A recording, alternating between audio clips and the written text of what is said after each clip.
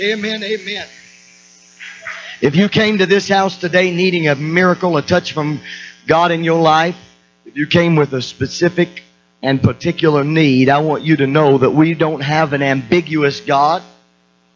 We've got a specific God. We've got a God. Oh, somebody today needs to reach out and touch the Lord as He passes by. Amen. I want you to know the Bible said that they brought unto Him the multitudes, and Jesus prayed for them. And the Bible doesn't say that the multitudes were healed. He said He healed them all. In other words, He had a specific miracle for every single one. He knew that that one was a leper. He didn't mistake.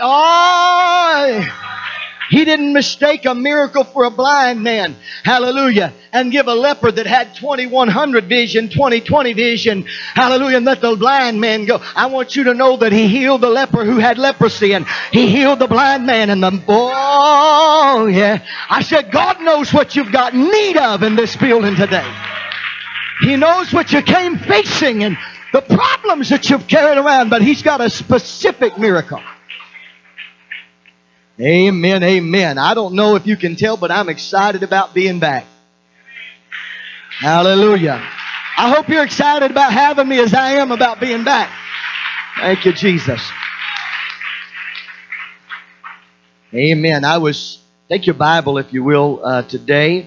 I was on my getting ready to come, and I told my wife last night I had phone calls ringing off the hook last night, and I forgot to bring my plug in for my phone, the inside plug in. I've only got the one for the car.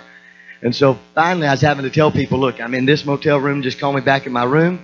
And they were calling from Louisiana and Texas and Ohio and Illinois and hallelujah.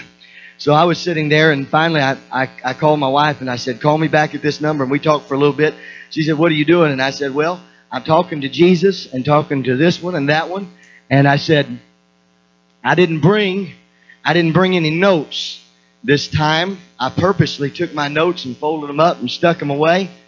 And because God had moved so specifically and with distinct words. Amen. I don't know. I didn't come just to say something today. I've come with a little something to say. Hallelujah. Amen. If I just come to say something, I would have brought a sermon.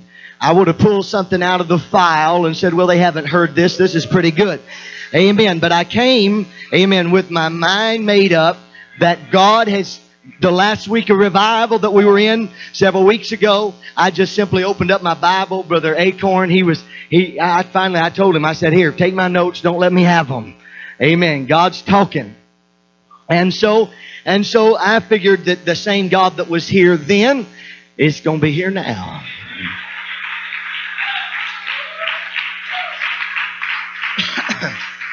Amen. Good to see everyone here today. Specific guests and friends that have come, and all of the home folks.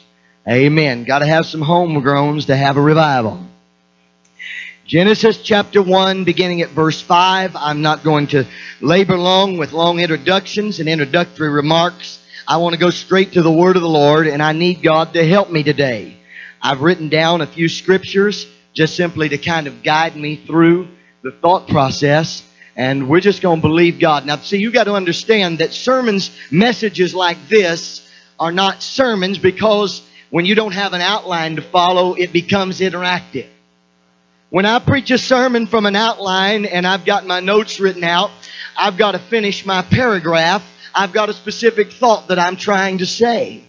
Amen. But when you begin to go from verse to verse and just simply preaching as the Holy Ghost begins to move, what it does is it causes a reaction in you. Paul said that the word preached to them did not profit them because it was not mixed with faith. The powerful thing is the Word of God can be true. The prophecy can be from the Lord, but it's got to be mixed with faith. Hallelujah. Hippocrates, in one of his writings, Hippocrates, of course, considered the father of modern medicine, the great Greek thinker and biologist and scientist. Hippocrates wrote concerning the process of digestion. He said that food is put in the mouth, it is chewed, it is swallowed, and in the stomach it undergoes transformation. He said it's mixed with gastric juices and broken down so that it can deliver the nutrients throughout the body. He was describing the process of digestion. The terminology that Hippocrates used when he said mixed with gastric juices is the same words that Paul used when he said mixed with faith. In other words, Paul is thinking along the same lines. Paul understands that the Word of God is bread. He understands it's meat for our soul. He understands that we've got to take it and we've got to implement it and we've got to chew it and we've got to swallow it. But once it gets in me, there is a process that begins to undergo, and faith begins to break it down, and faith begins to deliver it to my several parts, and all of a sudden faith takes it apart, and the nutrients that I need for my soul and my spirit, and for me to make it another day. My God, hear me somebody. I wonder if that's what Jesus meant when He said, man shall not live by bread alone, but by every word that proceedeth out of the mouth of God. I want you to know your spirit makes you alive. The body without the spirit is dead. And you've got to have some bread for your spirit. My Lord in heaven, I feel revelatory power flowing right now. So, we're reading Genesis chapter 1, verses 5, 8, 13, 19, 23, and 31. Amen. You got it? 5, 8, 13, 19, 23, and 31. Kevin Trudeau in the Mega Memory Course says just learn it fast. Hallelujah. 5, 8, 13, 19, 23, and 31. Verse 5. And God called the light day, and the darkness called night. And the evening and the morning were the first day. Verse 8, and God called the firmament heaven, and the evening and the morning were the second day. Verse 13, and the evening and the morning were the third day. Verse 19, and the evening and the morning were the fourth day. Verse 23, and the evening and the morning were the fifth day. Verse 31, and God saw everything that He had made, and behold, it was very good. And the evening and the morning were the sixth day. And I want to preach for a few moments to you this morning on this subject that God dropped into my heart just last night for this service today. And God said, talk to the people about this subject. What a difference a day can make. What a difference a day can make. Hallelujah. Lift your voices. I need the anointing, and so do you. Come on.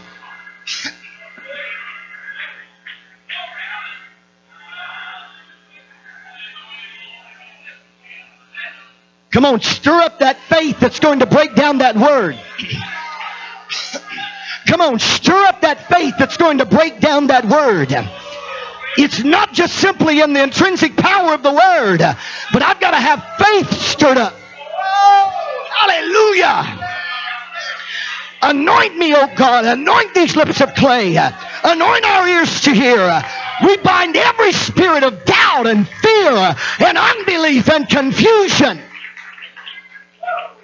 I come against the spirit of fear and confusion right now in the name of Jesus. I lose faith and liberty in the Holy Ghost right now. And miracle virtue to flow in this building right now.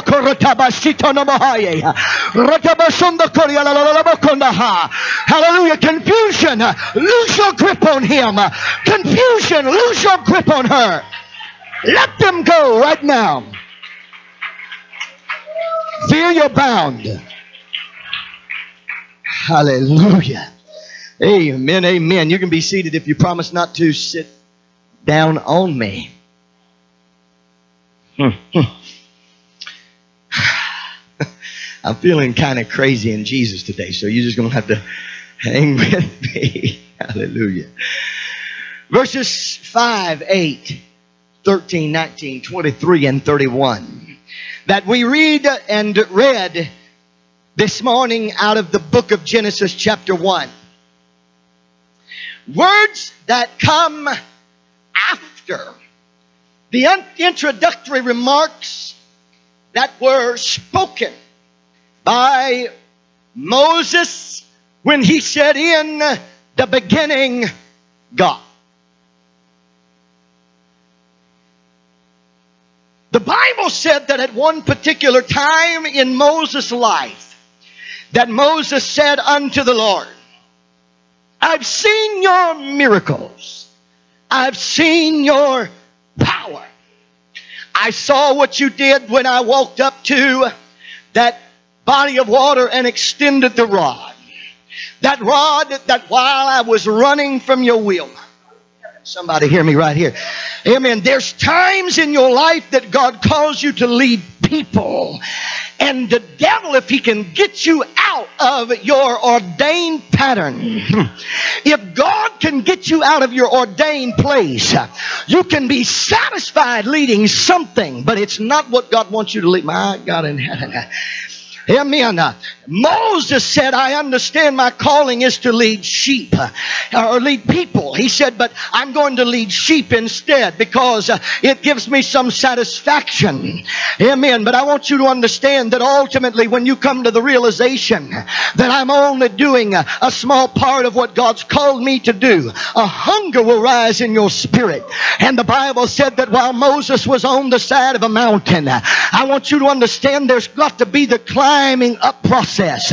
You've got to be making your way up the mountain. I want somebody to know you can't be satisfied with the valley. Hear me, someone. David said, "Yea, though I walk through the valley of the shadow of death." David understood the valley is not a place for me to stay. I'm not going to build my home in the valley. I'm just passing through. You see, when David in the 23rd Psalm, I'm fixing to preach, I'm just warming up, hallelujah. In the 23rd Psalm, when David said, "Yea, though I walk through the valley of the shadow of death," you've got to recognize by David's own wording that he shows his resolve. He shows his understanding of process. And he shows his understanding that God is doing something with me. I want you to understand that there have come times in my life and times in yours when you found yourself in the valley of the shadow of death. Amen. Everything that was evil and everything that was contradictory to the Word of God and everything that would try to rob faith and confuse your mind surrounded you. All you could see was the dark cliffs. Amen. The sun didn't even make its way into the place that you were. But David said, "I understand that I've got a God that's leading me." He said, "The Lord is my shepherd." In other words, I understand He has not brought me here to leave me here. I'm not going to stay in this place. I'm not going to put my tent pegs down here. I'm not going to build a home. This is not my dwelling. He said, "I've got something on the other side. There's an appointment on the other side. And I'm not going to stay right here because God's got a place for me through the valley."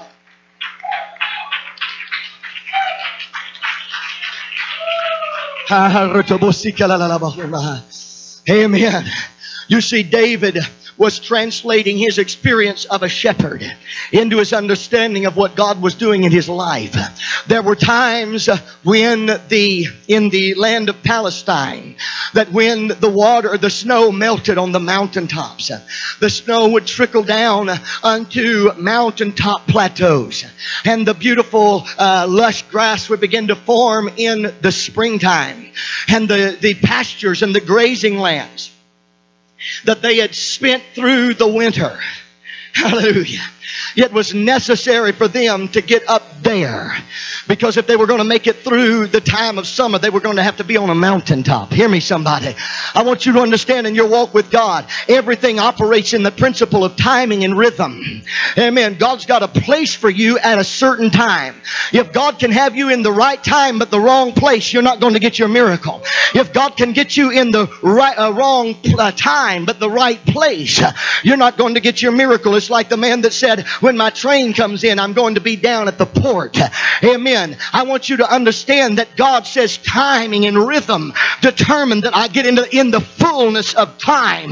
God came down to a virgin and said, can I use your body? She was in the right place and the right time, and a miracle began to flow in her. I want somebody to understand. I feel in the Holy Ghost that we're in the right place and we're also in the right time. And David said, but for me to get to the right place sometimes requires some dark valley passages.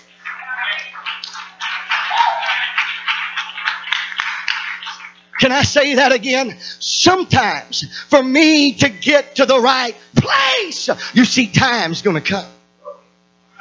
But for me to get to the right place are going to require some dark valley passages. And David said, if I stay in the dark valley, he said, I'm not going to get there on time.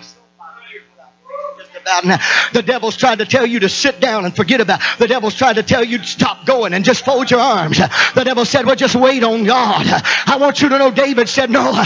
He said, I'm not even going to put my tent down. I'm not even going to unfold my backpack. He said, yea, though I walk through. He said, I'm going to make up in my mind. I'm going to put this foot in front of the other, and I'm going to keep on going until I arrive at the right place in the right time.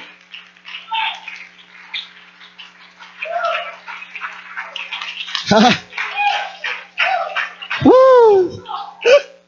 I told you revelation was in this building. Thank you, Jesus. Hallelujah. Amen, amen, amen. And so it is that Moses was on a mountain. And God said, Moses, I want you to throw your rod down.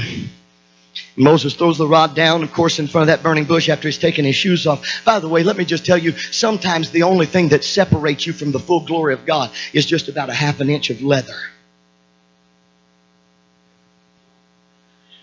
He said, take your shoes off and all of the glory will come to you.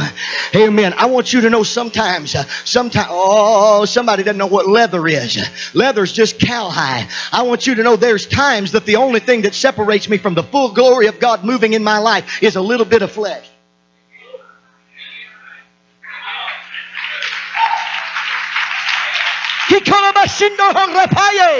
Listen, Jesus told the disciples, he said, take your nets and cast them on the other side. In other words, sometimes your miracle is only the width of your vessel away.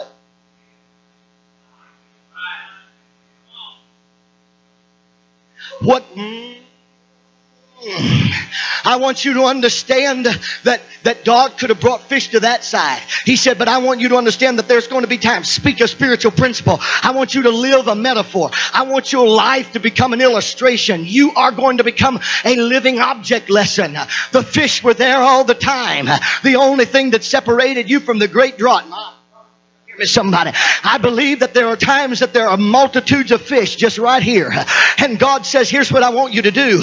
He said, I want you to go from this side to this side. He said, just go across the vessel. There's times when God speaks into my life and yours and says, look, you've been fishing on the flesh side. You've been fishing on the flesh side. You've been trying on the flesh side. You've got an Ishmael running around, but I want to give you an Isaac. Just go the width of your vessel away, and on the spirit side is a breakthrough.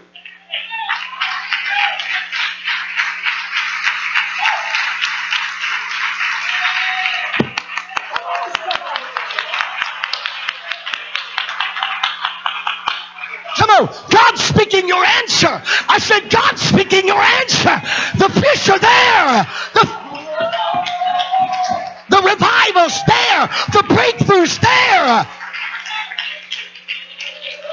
It's only the width of your vessel away. I feel something moving. Hallelujah.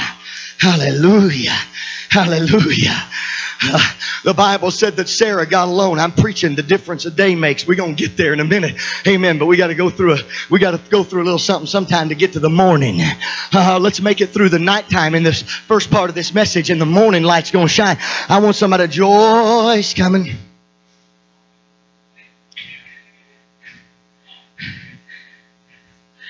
Sarah looks at Abraham. Says, Abraham, you know, that God spoke the miracle and the miracles on you, the blessings on you out of thy loins. Oh, thank you, Jesus. I'm telling you, there's a spirit of revelation. Do you understand what the spirit of revelation is? It's when God begins to pour divine wisdom in your brain that wasn't there before. That's what God wants to do. I know that shocks you and surprises you, but you know what? There's some folks in this building right now that God wants to do some things and put some things in you by the time this service is over that wasn't in you when you walked in.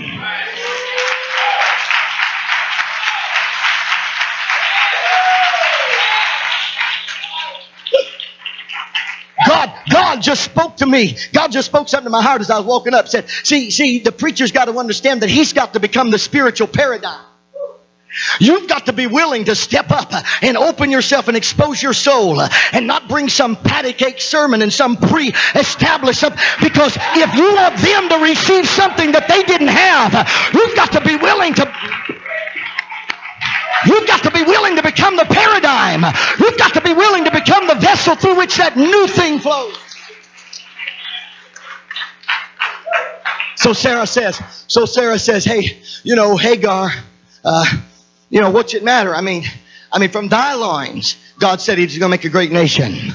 See, but I want you to understand, God's not only concerned with the prophecy and the promise. God's concerned with the vehicle of choice.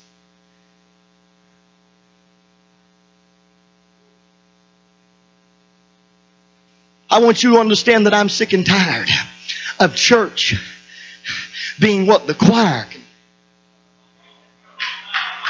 No. I understand what I'm saying.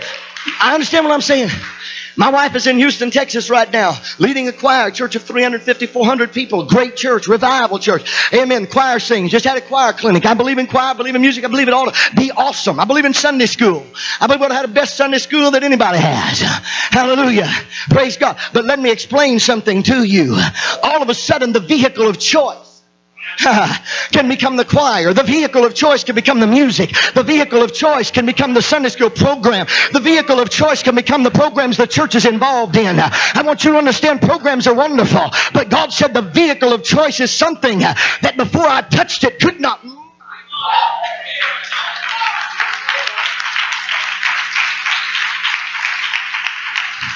Sarah convinces Abraham, the miracle's going to flow through you. The promise is in you. The prophecy is in you. What's it matter if you choose Hagar? And so they have a child. His name is Ishmael. And God comes down and says, that's not the kid that I've chosen, because he's the son of human intervention. He's the son of what your flesh could produce.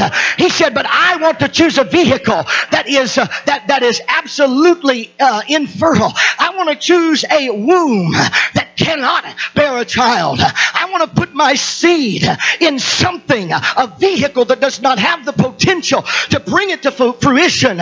And somehow in this building, I want you to understand that you can have an Ishmael revival and you can enjoy it for a while, but all of a sudden God will come along and say, I want to send you the Isaac. I want to send you the promised son. I want to send it through a vessel that could not up until this point bear. I want to put it in the womb of something that's not been able, because God says that's the dynamic of faith.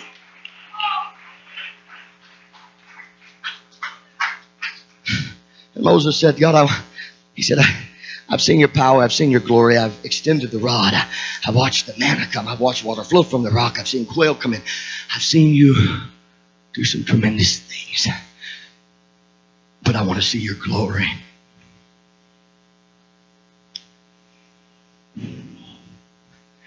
I'm tired of seeing your stuff. I want to see your face. And God comes along and says, Moses, no, you can't see my face, because he said, the minute you see my face, you'll die. He said, but there's a place by me. You need to understand in this building today that God is speaking to you. When your spiritual fervor and your desire begins to pray, God, I want to see things I've never seen before. I want to experience things I want to see your spirit and your glory and your power. I don't just want to see your stuff. I don't just want to hear the wind blowing in the trees. I want to see your face.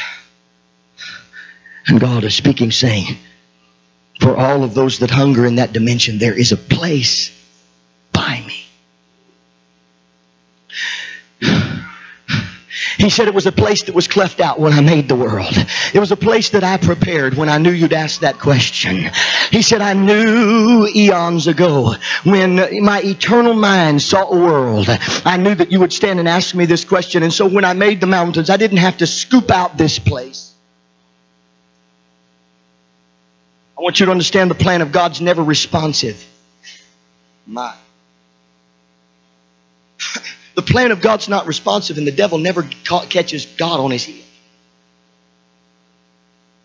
The devil never throws God a curveball.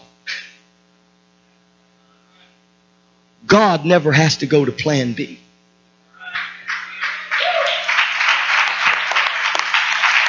In your life, God's still on plan A. The beloved John said, the beloved John said, and if any man sin, we have an advocate with the Father, even Jesus Christ the righteous. In other words, God doesn't look at your life and go, well, they messed up, they ruined it, it's all fouled up. I guess we're going to have to go to plan B, back to the drawing board. No. He says, go back to Calvary. Go back to plan A. He said, I'll take you back and I'll start you from there on. I want somebody to know, your promise hasn't died. Your miracle hasn't died. Your prophecy isn't dead. God's still in plan A.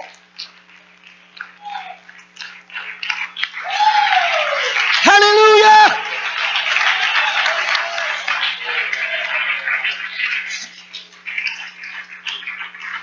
Hallelujah. And God says, I'm going to put my hand on the entry of that rock. I wish I could preach to you all that I feel right now. I wish I had the time, but I really feel like I need to just hit the high points of this and move on. But the Bible said that Moses went into that place and all of a sudden it got dark. Oh, the Word of God flowing to somebody right now. I want you to understand the darkness was not the devil's plan. It was not the devil's design. I want you to understand that sometimes God puts His hand on the mouth. The only place that light entered into your life sometimes is covered up by the hand of God. I want you to understand that God may have a plan. God may want to show you the difference that one day makes.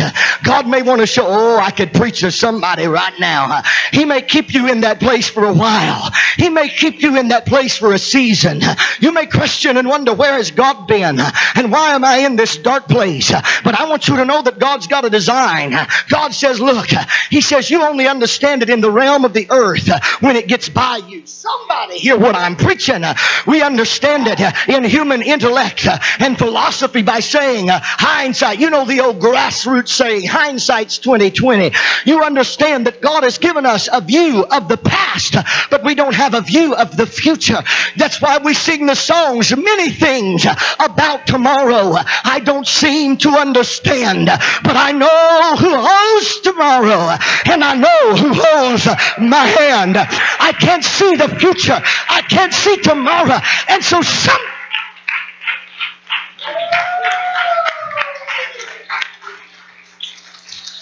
sometimes God puts me in a cleft. Sometimes God puts me in a dark place. Sometimes God puts me in an uncomfortable spot. Sometimes God puts me in a place that I don't have much breathing room. I feel squelched. I feel confused. I feel constrained. But I want you to know that God's keeping you there until this season is over. And all of a sudden, when He passes by, He removes His hand and He says, Moses, you're going to see my hinder parts. Now listen to me, somebody. In the Hebrew text, it does not mean you're going to see my backside. In the Hebrew, that phrase, the parts that come after. The hinder parts, the parts that come after. In other words, God was specifically saying, Moses, I'm going to pass by you, and you're going to see the things that come after my passing.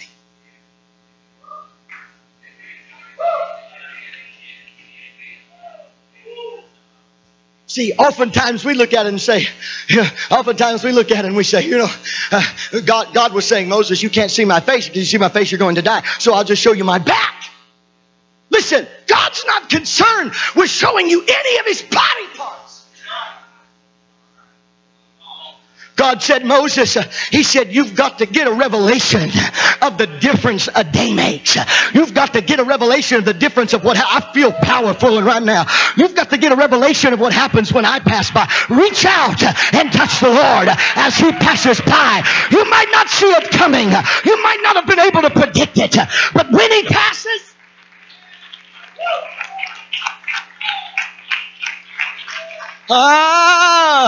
how many of you have stayed up late at night and you have held your wife's hand and you've looked her in the eye and said, what are we going to do?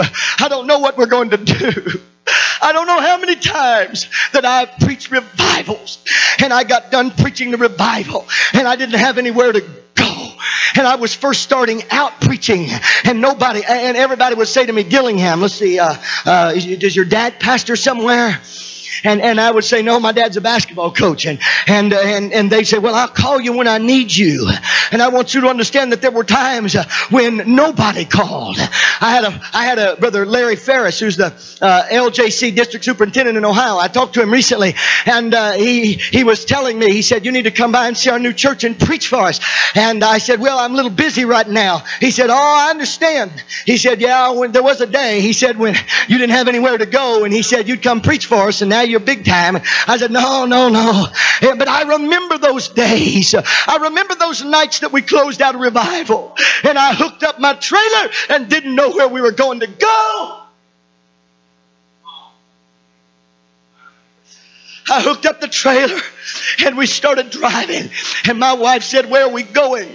And I said, I don't know, but God's got a place prepared.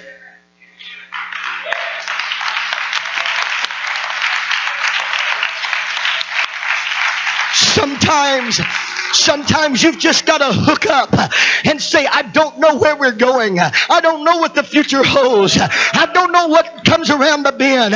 But I know that there's something that God's prepared in the Spirit. I've been in a dark place. His hand's been covering the entrance. There's been no exit for me. There's been no escape from this trial. But I know that when He lifts His hand off the mouth of the cave, I'm going to look out and I'm going to see something that was not there yesterday.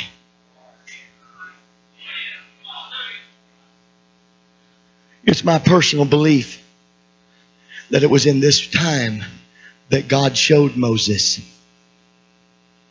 the book of Genesis and the creation of the world. For the Bible says that the earth was without form and void, and darkness was upon the face of the deep, and the Spirit of God moved. God's answer has never been a new philosophy. God's answer has never been a new theory. God's answer has never been a new idea. God's answer to your confusion has always been a move of the Spirit.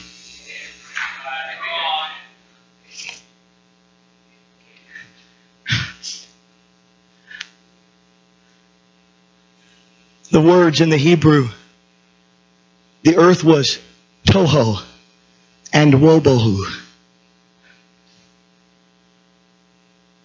Tohu means not put together, and wobohu means completely in utter confusion. And the Spirit of God moved.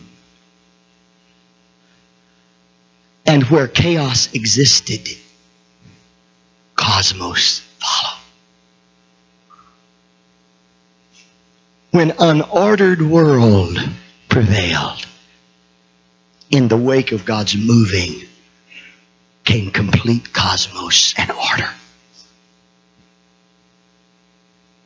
One day, it was completely empty and confused and dark. And the next day, what a difference a day can make. I close with this. I got some more scriptures to read, but we're a good stopping point here.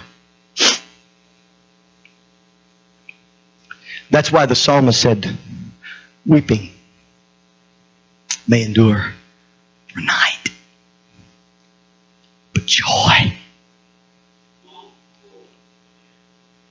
cometh in the morning. Our problem is we understand that a day is the measure, 24-hour time period, how long it takes the earth to spin once. And too many times we see days pass on end with no change.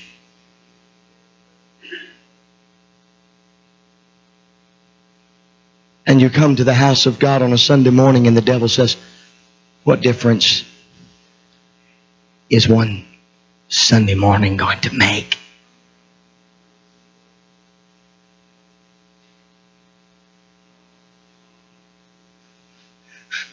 My friend right here, he came up to me in the revival. And he was driving to the church. And he said, I felt such opposition. And he told God, he said, God, if you'll just get me to the house of God. The devil says it's no use. Forget it. It's all ruined. It's destroyed. You might as well hang it up. But this man right here can tell you the difference that one service, one move of the Spirit, one touch of God in your life.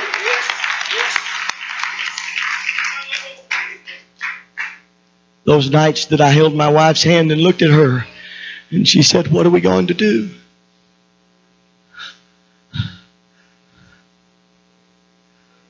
And all of a sudden God pulled his hand back. And we arrived. Sometimes a phone call would come. Pastor would call. He'd say, where are you at right now? I'd just say, on the road. How much time do we spend in God on the road?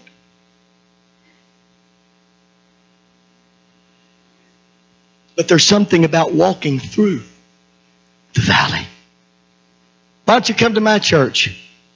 God spoke to me last night and told me, have you come? We've been going through some stuff, but I think we're ready for revival. What a difference a day can make. In the darkness of a night after revival's over and you closed in that check, you don't know how long it's going to have to last. And all of a sudden, the next day, you're en route to a revival. And God blesses it. But He was moving. And the devil says, well, you don't have anywhere to go. You might as well just stay here. No, I've got to get moving because I can't get out of timing. God's got a place. I just got to get there in the right time.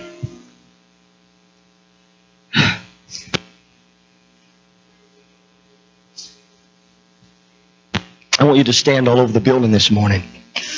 I feel the presence of the Lord.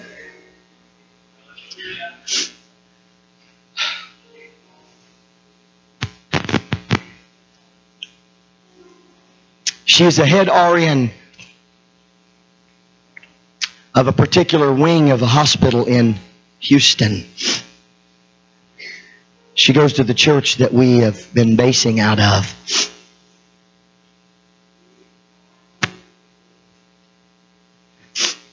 She'd been having some headaches, dizziness, blurred vision. She went to one of the doctors that she worked closely with.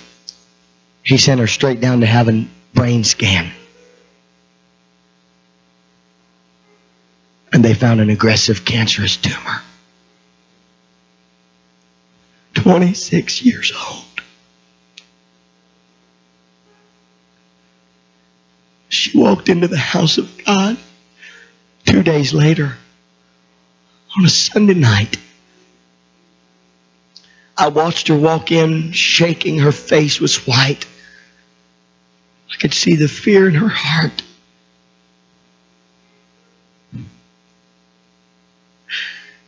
And I remember they called off the prayer request. Pray for this one and that one. And if you've got a need in your body,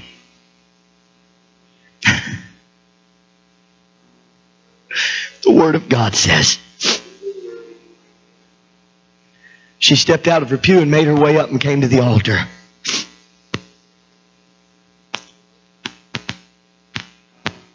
And it was not anything tremendously dynamic. But the next day was her birthday. And the doctor said, I'm going to pay for another brain scan for you as a birthday present. And at the end of that brain scan, the doctor said, your God's done it. It's gone.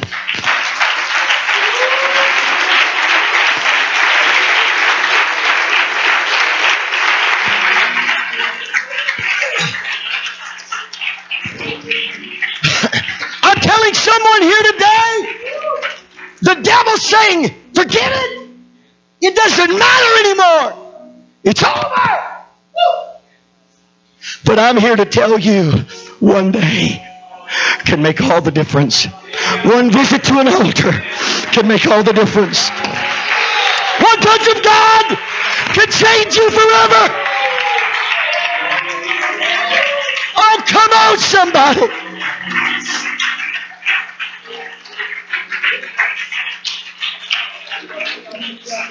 I want everyone in this building, this may be a little different way to do it, but I want you to close your eyes, tilt your head upward, and lift your hands. Come on. I will lift up mine eyes to the hills, from whence cometh my help. 4 times in Scripture the Bible says, tomorrow, about this time, what's prevailed for months without end is going to stop. And you're going to have a miracle. I want somebody right now that's felt faith in their soul. I want you to step out of your pew and I want you to make your way to this altar. And I want you to find out the difference one day can make. I want you to find out the difference one trip to an altar can make. Come on. Come on. They're coming from all over this building. There's a touch of God. Look at this. My God in heaven, there's a touch of the Holy Ghost. One service, one altar visit. One move of the Holy Ghost. Oh, sweet God of glory, do it right now, Jesus. Devil, you're a liar. One day can change it all. One day can change it all.